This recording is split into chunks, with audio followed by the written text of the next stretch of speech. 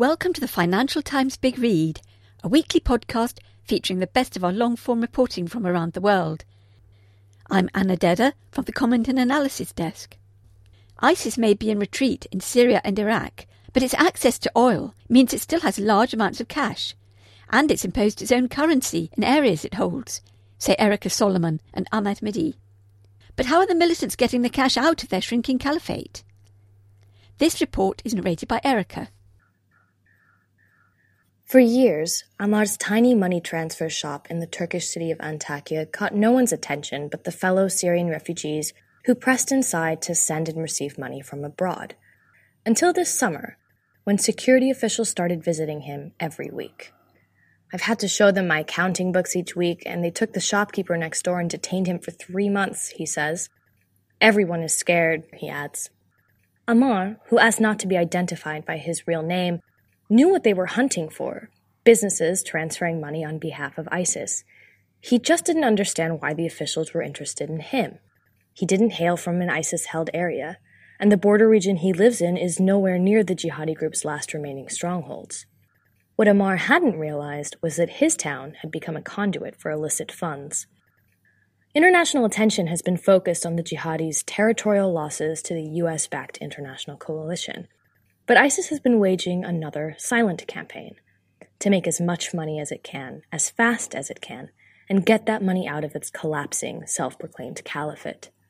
One former black market trader from an ISIS stronghold joked, "They're dividing up the family estate. They'll spread that money everywhere to keep it working for the organization long after the caliphate is gone." The group's race to move its money is a prime concern for Western governments, as the fight against it shifts from Syrian and Iraqi battlefields to European capitals. As ISIS money spreads further afield, especially into Europe, they believe it will try to use those funds to launch further attacks.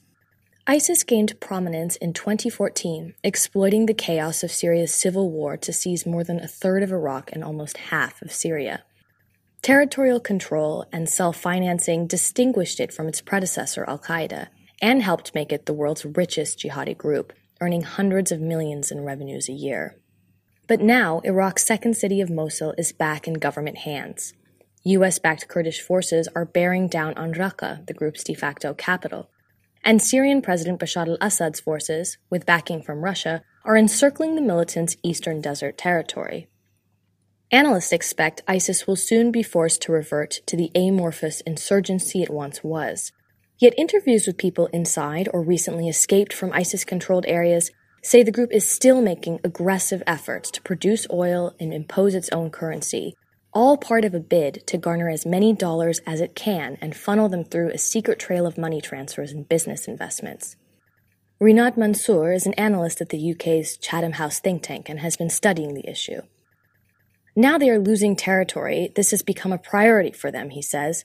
They need to maintain financial influence and power, he adds. In Syria's oil-rich east, traders survey daily caravans of whales, their nickname, for large trucks that haul up to 220 barrels of ISIS crude, sometimes 60 vehicles at a time across the desert towards government-held parts of Syria. Despite constant coalition airstrikes that have degraded production, they say ISIS has kept the trade going. Makeshift oil refineries still dot the eastern province of Deir ez-Zor, and one owner says, "The oil never stopped. People need oil, ISIS needs to sell, and business keeps moving." ISIS seized the wells in 2014, and now Deir ez-Zor is expected to be the place it wages its last stand. Analysts at IHS Markit this year estimate an 88% drop in monthly ISIS revenues compared with January 2015. While the International Center for the Study of Radicalization in London says ISIS has now lost 90% of its wells. Both estimate oil revenues were cut in half this year. Yet interviews with more than a dozen Syrian oil workers and traders suggest ISIS can still make up to $1 million a day, thanks to its ability to shift costs and risk to eager buyers. They say ISIS has maintained its original pricing at $20 to $45 a barrel, depending on quality. One trader who recently fled to Turkey told the FT about a recent visit to an oil well before he left. He arrived minutes after a coalition airstrike and requested a discount from the official taking payments. The dirt had mixed into the crude, he says. But the ISIS official replied to him, "Let the oil spill on the ground. We won't sell for less, not even by $1.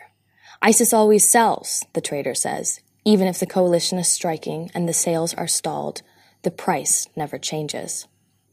Despite losses, ISIS holds Syria's two most productive fields, Al-Omar and Al-Tanak. Together, traders and well workers say the fields can still produce up to 25,000 barrels a day. One field trader says, "ISIS is making a good profit, even if production isn't like before. It may even be more profitable," he says. 2 years ago, they may have made double or even 4 times as much. Now, their territory has drastically shrunk, but so have their expenses, he adds. Earlier this year, some traders expected the ISIS oil trade to founder after coalition advances blocked routes into the rebel-held northwest, which was once its main external market.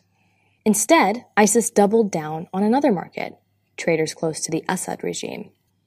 Government-held areas in Syria struggle to maintain fuel supplies due to Western sanctions, and they rely mostly on Iran, its regional patron, which has sometimes shown a willingness to halt supplies to politically pressure Damascus.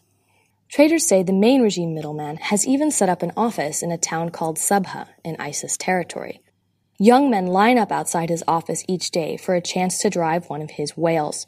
They get about $130 a trip.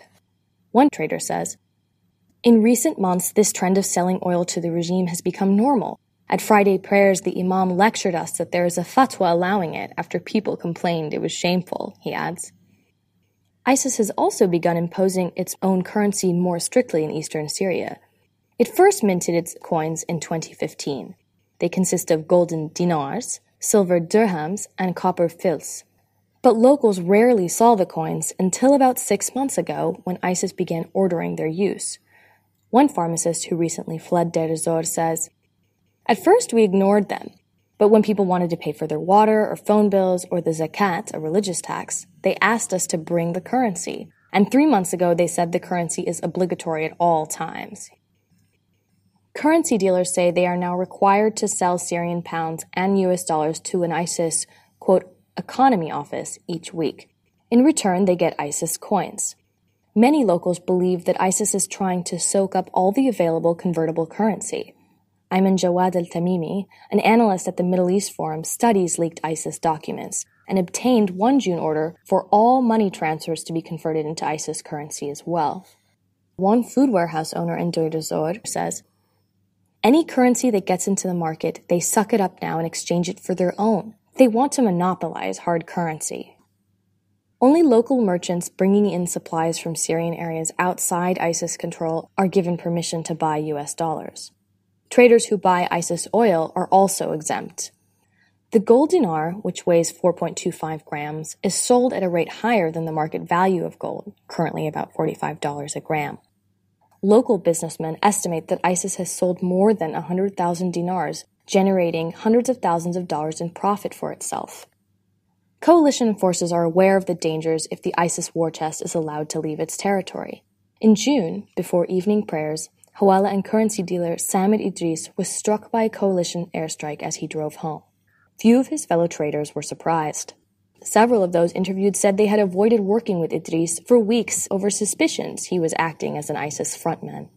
A U.S. CENTCOM statement on the killing described Idris as an ISIS financial facilitator and international money launderer. One fellow dealer explains, 2 years ago, Idris could barely afford to open one money transfer office, and then, over a few months, he could open 2. Hawala is derived from the Arabic word for transfer, and it's like an unregulated Western Union. It's a network of money dealers built on family ties and personal connections that span the Middle East and Asia and now stretches into Europe.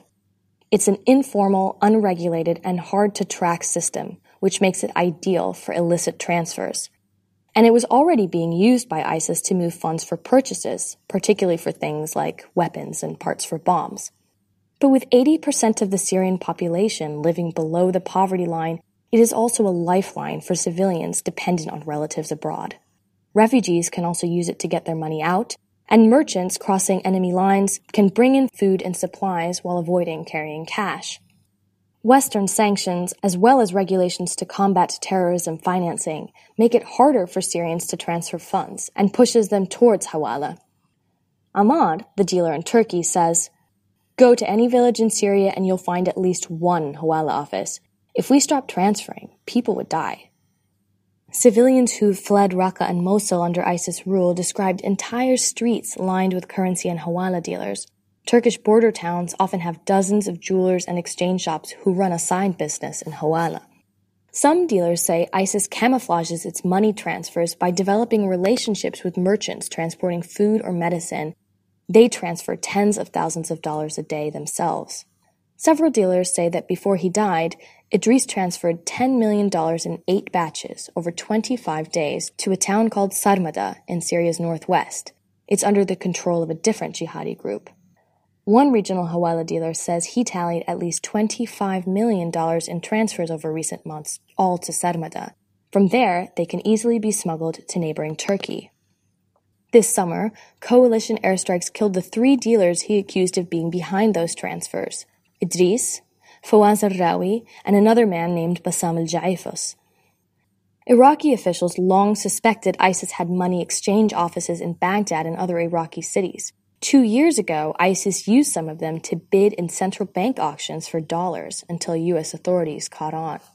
Mr. Mansour, the Chatham analyst, says ISIS later realized it could profit by buying businesses like hotels, pharmaceutical groups, and hospitals. A UN Security Council report, seen by the FT, warns that ISIS-controlled businesses may even seek to exploit post-war reconstruction financing in Iraq and Syria. Iraqi ministries have repeatedly failed to coordinate and share their information. Mr. Mansour says several people told him they were afraid to help the government. He says, first, because they didn't think anything would be done, and second, they feared moles within the authorities. Syria is too devastated to have any official oversight, but many Hawala dealers have noticed a rise in interrogations, detentions, and even deportations among correspondent dealers in Saudi Arabia and the United Arab Emirates. Many of them suspect that the ultimate goal for ISIS is to move its money to Europe, and argue it is already hiding its transfers among those done by refugees. One dealer adds, "If ISIS wanted to send $1 million to Europe right now, it could. But who are the ones receiving it? That knowledge is only with ISIS, the dealers, and God."